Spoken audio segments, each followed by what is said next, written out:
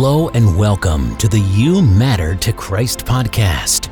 Many of our listeners and guests call this podcast an experience because throughout the variety of extraordinary people we have on the show, you'll hear stories of overcoming trauma, hitting record-breaking business goals, people forgiving the unforgivable, and yes, even miracles that will shock and inspire you. On this show, you'll hear from professional athletes, entrepreneurs, and everyday people from all walks of life. Discover the profound truth that regardless of your background or circumstances, you matter deeply to the Creator of the universe. You were made for a purpose, and you matter to Christ. Get ready for inspiring stories, personal testimonies, and uplifting messages that remind us of the unchanging love and grace available to all. And remember this, you matter to Christ. Hey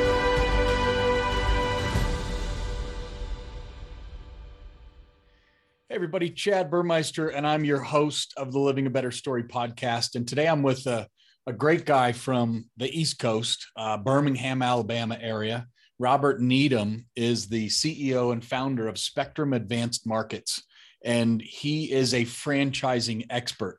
I had a little bit of experience in the franchising world when we helped Entrepreneur Source and a company stand up the first virtual event more than a decade ago. And now obviously everybody's doing virtual events. So anyway, Robert, it's really great to have you here on the show today. Thanks for being here. Thanks, Chad. Thank you for having me. Yeah, I'm excited to dig in because I don't know what it is about Alabama, but I've had 3 people on the show from Alabama in the last week. And I think that's probably my only 3 from Alabama. So I don't know what it is about your part of the country right now, but pretty popular. It's a popular state to be moving to right now. I know that. So I think so. There and Florida and Texas are the 3 tops, probably. Probably so, yes. Yeah, excellent. Well, I still have not visited, so I'll have to come check it out one of these days. They call it Alabama the Beautiful for a reason, I think. Wow. I can't wait to check it out. Well, so let's do this. I like to help everyone get to know you by rewinding the tape and asking the question, where were you born? Were you raised? And what do you remember when you were younger? What was your passion? What'd you think about? What'd you love to do? Let's get into that a little bit. Well, I was born in Kingsport, Tennessee, and my parents left Tennessee when I was 2 and moved to Pensacola, Florida. And the reason was it was hard to find work. My dad was a contractor, and it was hard to work 12 months out of the year in Tennessee. So we moved to Florida where it was warmer and those type of things. And life was good until I was about 6 years old when my dad became the first guy to have open heart surgery using the heart-lung machine at the age of 30. And so our world really changed. But that's, we made those decisions and it was a great place to live. Wow. That's interesting. 30 years old, how medicine has changed over the last, 30, 40, 50 years. Yeah, they did the surgery in Houston, Texas. And we have this great Houston Chronicle newspaper says 7th successful surgery has 6 Doberman pinchers on one side and my dad on the other.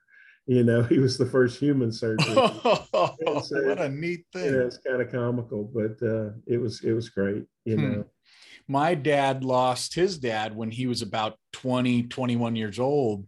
My dad was 21 years old, and his dad had a brain tumor. And so it caused my dad to go into pharmacy and then into radiology. And, his whole purpose was, hey, let's go try to figure out what you can do with that. And in today's modern medicine, you can remove a tumor from the brain and still be okay. So it's really good to see where, all of that's come over the last several years. Absolutely. So thinking about when you're a kid and that, that you went through with your dad and how does what you like to do then, does it tie into what you're doing today in the world? Well, I'd like to believe it does. My parents were very optimistic, even though our life changed financially. My mother was a textile worker. So as a result, we lived on very little money. And so because of that, but my parents always said to me, you can be anything you want to be if you just choose to. And so fortunately for me, I've had such a wonderful life's career. And it started really when I was about 6 years old. My imagination was wide open. My parents put no limit on my thinking. I was an only child. So, they just gave me freedom to think and dream to be whatever I want to be. So, at first I thought I wanted to be a dentist. Then I wanted to be Batman. You know how it is. And eventually I became a rocket scientist. So, I was selected for the NASA Space Shuttle team for the first 14 flights. And that was a great thing to happen in my 20s. But it was born, I believe, out of that age 6 experience where my parents just took the lid off and said, you can be anything you want to be, son. I was the first child in our family to ever go to college. Now I have 2 doctoral degrees, so I kind of overdid it. But anyway. It really is amazing, that statement, because it's true. Sometimes it feels like I'm living in a video game, because you really can just make the decision to be whatever it is you want to be. Doctor, lawyer, heart surgeon, space shuttle astronaut. I mean, there's a couple of limitations along the way. If you're 4'5", you might not make it in the NBA, but guess what? There's some 5'10" people who've made it in the NBA just fine. So absolutely, it's pretty neat that you share. So what have you loved most in your career? Because you've 14 space shuttle launches. That is pretty compelling. I have to believe that was rewarding. But what's the most rewarding thing you've witnessed? Well, what I learned was I wanted to do 2 things in my life. I was pretty settled on that from an early go. I wanted to fly high-speed aircraft, and I wanted to own my own business. And I went to NASA to fly as a mission specialist, but the policies and politics of the day, made me a rocket scientist instead. And so even though it was historic to be there and be a part of that, every time I launched somebody into space, I was making their dreams come true and mine weren't. So for me, I knew I needed to make the transition. So in the mid 80s, or right at 1993 to be exact, I actually made the transition to being in business for myself. And I moved from Colorado then, where I was at, because I was part of Star Wars also. And then I came down to Birmingham, where I've been ever since. Oh, wow. That's where I am, Colorado now for the last 7 years. And I grew up here. So small world. It is. Honeywell, I remember, was a big location out here. And I always drove by the white globe and I was like, what the heck is that for? Interesting. So a lot of us face some kind of challenge in life. Obviously, at a young age, you faced your dad going through open heart surgery. That's very early. What other speed bumps along the way where at the time it felt like, oh my gosh, I'm never going to get over this mountain, but then you did because you're here now. Tell us about a challenge you faced and how'd you overcome it?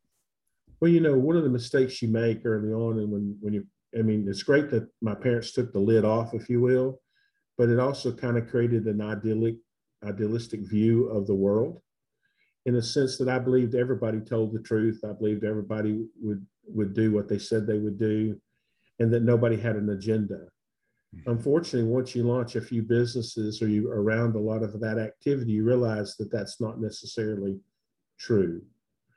And so I would say to you that one of the mottos that I put on all my proposals for my customers is the reason they should hire me is because I've made more mistakes than anybody else. And I know where the potholes are.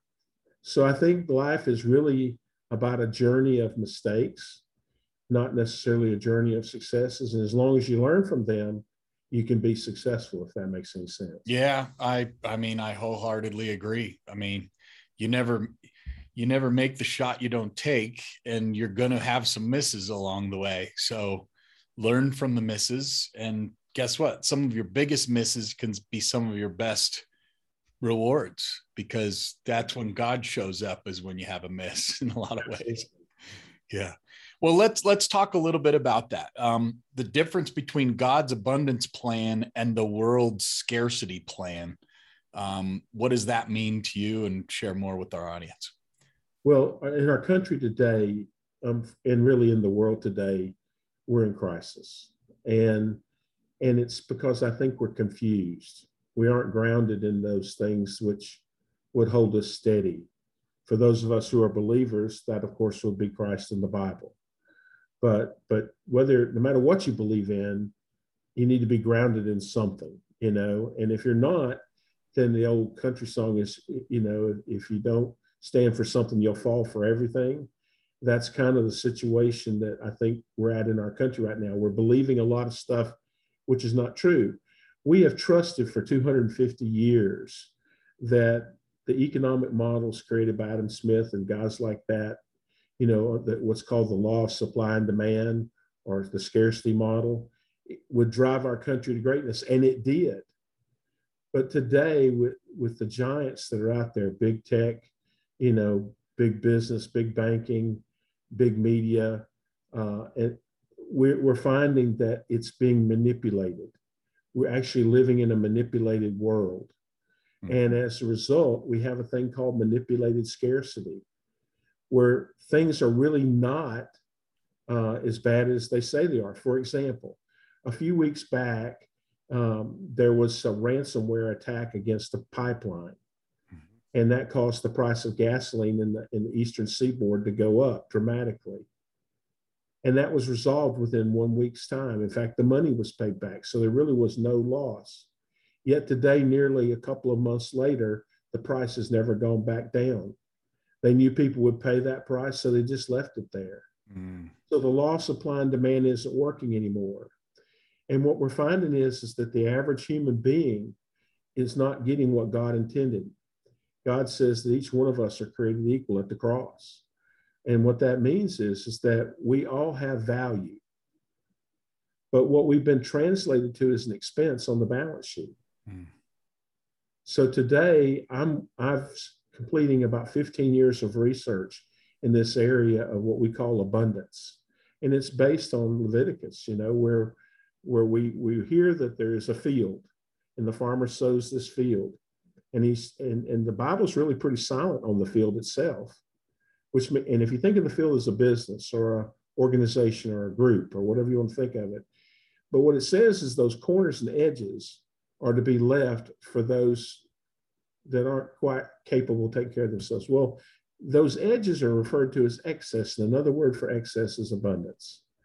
So the thinking here is that if we can release that abundance, God can heal our land, because he feeds the birds, he takes care of everything else with his abundance.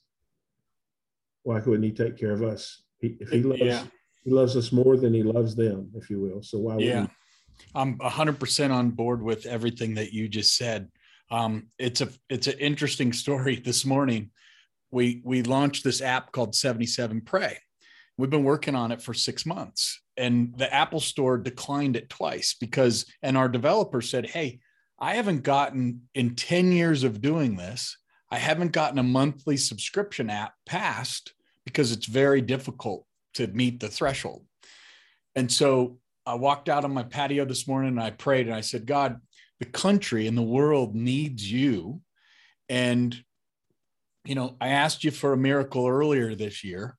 And I said, just give me a miracle today that shows that you're moving in this country. Like something that's that you can't define as anything other than a miracle again. And I asked a similar prayer in February. I've never asked for a miracle in my life. And in February, I did get a miracle because my son was healed from a very bad burn. And now I asked again, show me a sign, right? And 5 minutes later, I come into my computer, I look on it, and it says, yay, you won't believe it. Your app has been approved. Hasn't been 10 years. Now, who knows? Will we have an impact on the country? Maybe, maybe not. But I've been following God's guidance on this, and I believe there's a purpose for this. And a lot of people, I think, living in life are like, well, I can't really make a difference. I'm just a number out of the 300 million people. And if everybody sat back and said, I'm just a number, then nothing would get done.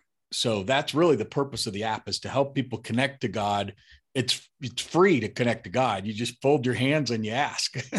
And Absolutely. I hope a lot more people will do that as a result of this day and this app that was just launched into the world today. So Well, congratulations, and that's fantastic. thank you.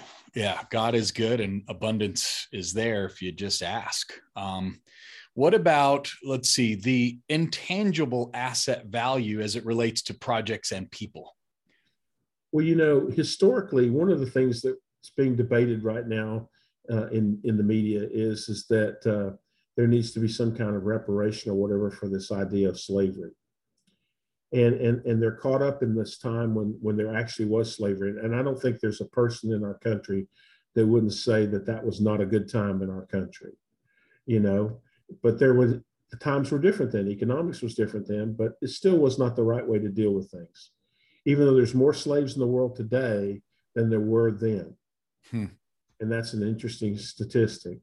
So my last book that I've written is called Escaping Economic Slavery. And what I've realized is that we intellectually or as humans create more value with our brains than we do in most any other way. I'll give you a classic example. Right now, in the name of free, we exchange our ideas and thoughts on websites such as Facebook and LinkedIn and others like that. And they provide us the ability to connect to other people. But then they monetize our intellectual property for billions of dollars.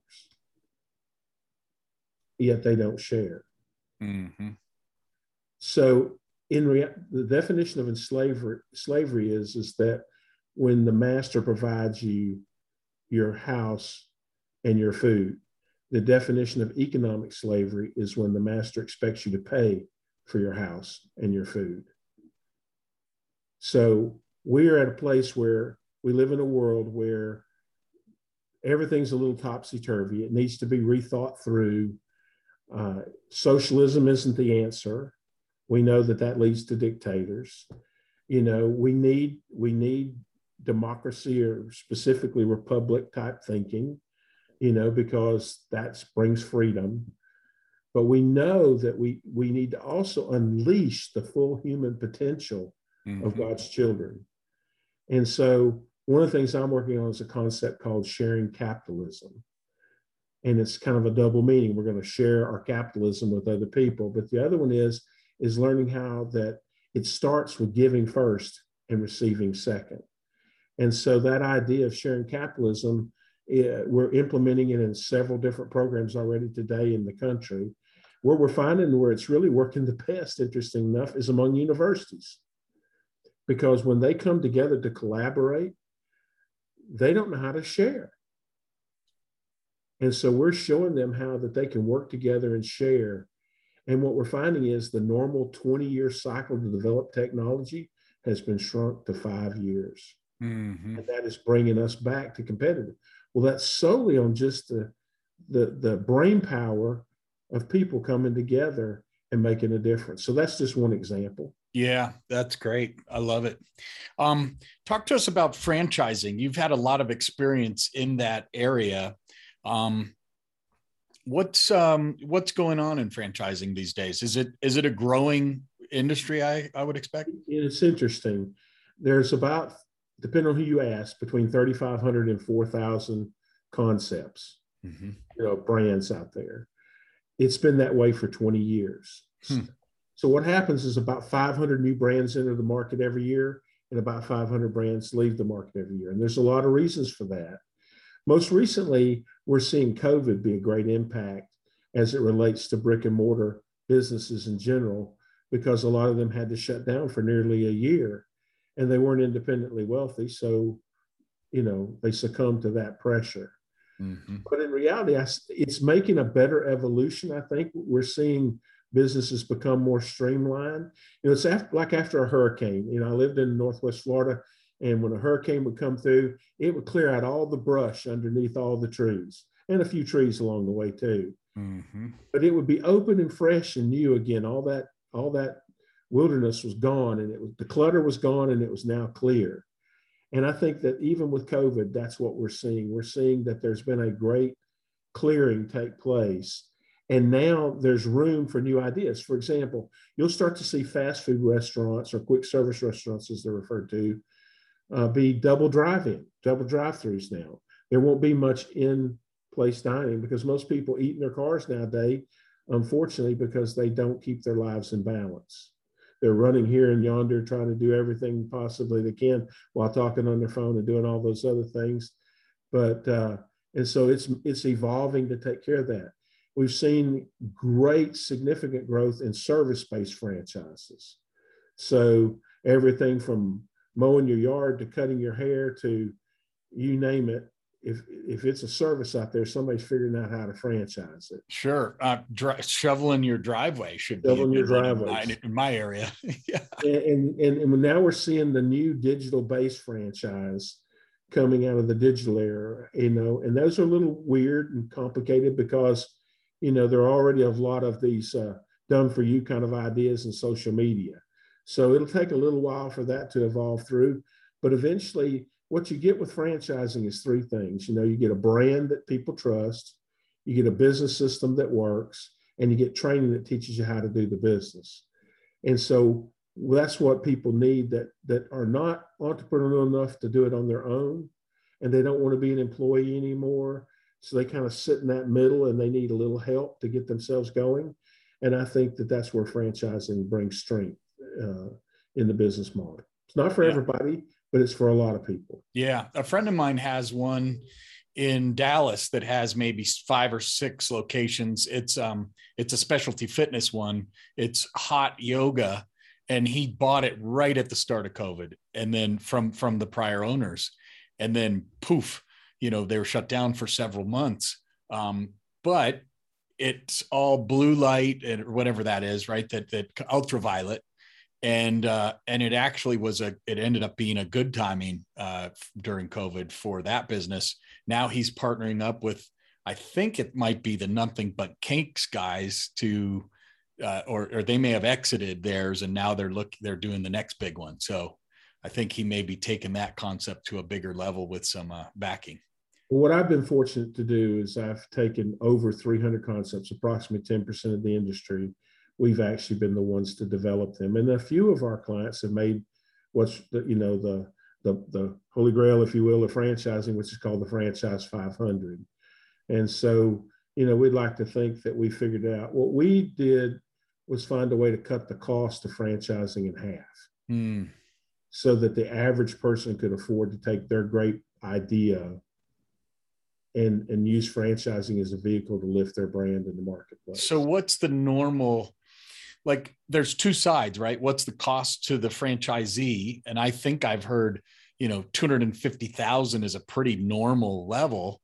And then there's the cost to the franchisor who invests to build it. Talk to me about both of those, what on average. The franchise disclosure document, which describes these costs. And item 7, there's 23 items in every FDD, and item 7 discloses this budget. There's a franchise fee, which is a license fee to actually buy the brand, if you will. And then the remainder of it is to open your location or to operate your business. Mm-hmm. So it's broken up into those two parts. The average franchise fee in America is between $25,000 and $35,000. And then depending upon the type of business it is, it ranges from from $30,000 to open to as high as millions of dollars in the case of like a hotel. But generally speaking, you're right, $250,000 for the average brick and mortar franchise and probably under $100,000 for the service-based franchise. Okay, got it. Well, that makes me think about Living a Better Story because we're really thinking of rolling it out. I think the benefit is my day job outside of the foundation is that I'm an expert at outreach to people on LinkedIn, on email, on voicemail drops, on all of the above. So I've learned hey, if I come into your town and you want to open a chapter for Living a Better Story, don't worry, we'll help you get all the guests. We'll give you the curriculum. We'll make it, very simple for you, just like a 26-point oil check at your local grease monkey. And that's how it's got to be, right? Very systematized. Turnkey. Yeah, turnkey. It's turnkey. There's 3 ways to get a business. You can build it from scratch. You can buy it from somebody else who built it from scratch, or you can borrow someone else's system. Franchising is that third part where you borrow somebody else's idea and you clone or copy their success. Yeah, got it. Love it. Okay, last couple questions, and that is what if over the next 3 years you're back on the show and you say, Chad, that was the most amazing 3 years I've had. Looking back, what's happened for you, right? What's your, like, my newest mission for Living a Better Story and for the app we just launched? I'm watching this show called The Chosen, which is just amazing. Right. It's so good. And the picture of the gray fish going around in the circle, and then the blue fish flips. The other direction, right? And then he flips. Then if you notice on the last screen, it's 13, right? Not by accident, the number 13, 1 + 12. So that's my new mission in life, is how do I flip more gray fish and make them blue? That's the brick. That's a great idea. That's the scorecard for me now. So what's, thinking 3 years out, what would be, man, it was amazing 3 years. What would that look like for you? Well, like you, I'm starting, I actually acquired an existing foundation, but I'm launching a foundation, which I'm going to call the Center for Collaborative Sharing. And it would be my hope that the 10 or 12 initiatives that we eventually hope to do there, the first one will be corners and edges. In other words, how do we find the abundance and release it into people's hands that need it? But we want to be able to do that. So if 3 years from now, my teachings, my books, my advocacy in the marketplace had inspired enough people to participate in one way or another, that thinking got moving forward, then I would have been able to bless a lot of people through the foundation. And I would say my work was much better than it has been. That's awesome. Well, let me know how I can be helpful, because on the outreach side, for people that are doing God's work, we're doing things at cost. So it's like 80% lower cost than the market. So happy to help in any way I can. Well, would love to do that. My wife's ministry is called Be the Remnant. And so she's training up what we believe is God's remnant in preparation for those times. And so, we're going to use the foundation for that as well. But we look forward to doing that. Look forward to working with you in any way we can. Yeah, amazing. God's just putting me on these calls. And what's most exciting to me is that I'm talking to people on all different backgrounds that have different belief systems, right? It doesn't matter if you're on the left side of the aisle or the right side of the aisle or the center. The common language is be a good person and follow God. And so even someone on the East Coast that competed against Stacey Abrams is potentially going to be on the show. She didn't make the last recording, but I think she's going to. And so focusing on what's important, God's love and forgiveness and grace, that's another interesting stat. I just heard this morning. Atheists that don't believe in God at all, on a scale of 1 to 10, have a certain level of satisfaction in life, stress, anxiety, etc. What he said, and I believe him because he did work with Billy Graham Foundation, a Christian who's rooted in the Old Testament of you have to comply with all these 613 laws or you're a bad person, is actually slightly lower, like our higher anxiety than even an atheist. Absolutely. The Christian who believes that they have grace and that's where it all starts from is by far standard deviation above both of those. So nothing's wrong with Christianity from the Old Testament perspective. However, if you haven't found that you're a good person because Jesus died for you, then you're living in a level that you're not realizing your full capabilities and your full level of happiness.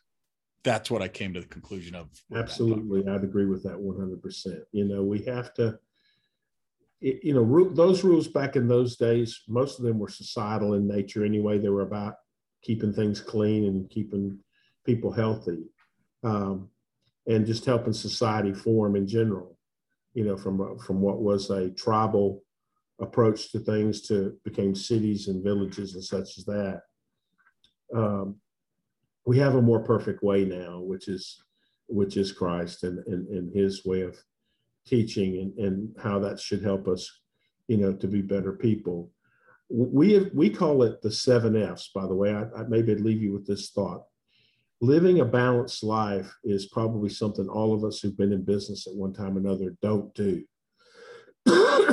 We identified these 7 F's, and because as what it takes. Now, a 2-way balance is tough enough. If you 7-way balances, it's a bit challenging, but we found that if you focus on these 7 things, you learn something. If you focus on your faith, and faith without works, of course, is just a dream and it's dead. So you have to put feet to your faith.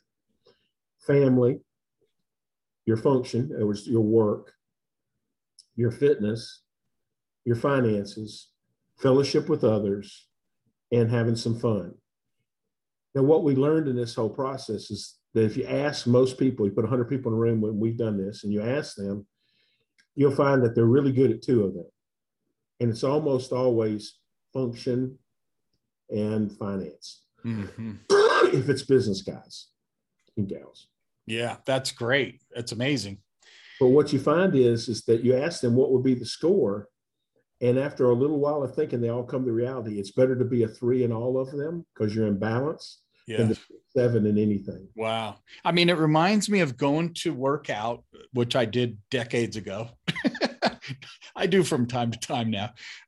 We'll get back on it very soon. But I would stand on this thing for core. And, to your point, at first it would like knock you off this little rolly ball thing. But over time, as you start doing these exercises, it strengthens the core. And when you're talking about these 7 competing priorities, it's not just, 1 or 2, it's 7. And so it's very similar to that balance of the core, or the tire is what I've seen before, right? If you draw the spokes, if you've got a flat somewhere, and to your point, most people have 5 out of 7 of a flat tire. So that's not a good thing. It's not going to roll down the road when you do. Stress in your life is coming from those 5 that you don't have in balance. Yeah, that's right. And so sometimes if you back off the things that you're driving hard on and bring some of the others up, you'll find peace because you're just, and then you can hear God tell you how good life can be. Yeah. I mean, man, I went from making a lot of money as a VP with software companies on the back end and on the front end. I was not very good at saving it, but that's a different story. My point is, I decided 3 years ago to start my own business and dropped by 80% of what I make, right? Which is, there's way more salespeople who make a lot more money than I make now, a lot more money than I make. And yet, on a balance perspective, building this app, launching Living a Better Story, I'm way more complete and satisfied in life as a result of doing that. And it might start at a 3 out of 10, and then it goes to a 4 and a 5. Before you know it, man, that tire is a 20 out of a 10, because you know what I mean? And that's where, when you're living in God's purpose for you and in your own individual fingerprint, that's where things are going to continue to get interesting. So absolutely. Finding your purpose, that thing which God made you to do, figuring out who are going to be your mentors, what are your divine assignments to teach you how to do that thing which God asked you to do, and then reaching that place of convergence where you actually get to do that which God has asked you to do. But it doesn't stop there. Then you got to come back and teach others what you did. Wow. So listen, we've talked to Robert Needham today, whose dad was the first person to have open heart surgery, who helped launch 14 space shuttles into space, the very first 14 missions. And he's here sharing his testimony with us today that, hey, none of that matters if you don't have God and Jesus in the center, and you can be happier, more complete. And, what an amazing conversation, amazing person we've just talked to. That's what Living a Better Story is all about. So, Robert, thank you so much for joining today. This has been amazing. Thanks, Chad, for having me. I really appreciate your message here and your mission also. Man, we're gonna franchise God's love into eternity, and I look forward to doing that with you together. All right, everybody. Signing out. We'll catch you on the next Living a Better Story podcast. Thank you for joining us on the You Matter to Christ podcast. We hope this journey has reminded you of the incredible truth that your life holds immense value and significance to Christ. As you go about your day, may you carry the assurance that no matter what you face, you are deeply cherished and loved. Remember, you matter to Christ. If you enjoyed this podcast, be sure to subscribe and share it with others who may benefit from this message. Stay tuned for more transformative episodes where we continue to explore the depth of God's love and grace. Until next time, remember that you are not alone. Christ's love is with you, guiding and strengthening you every step of the way. May your life be filled with hope, purpose, and the knowledge that you matter to Christ.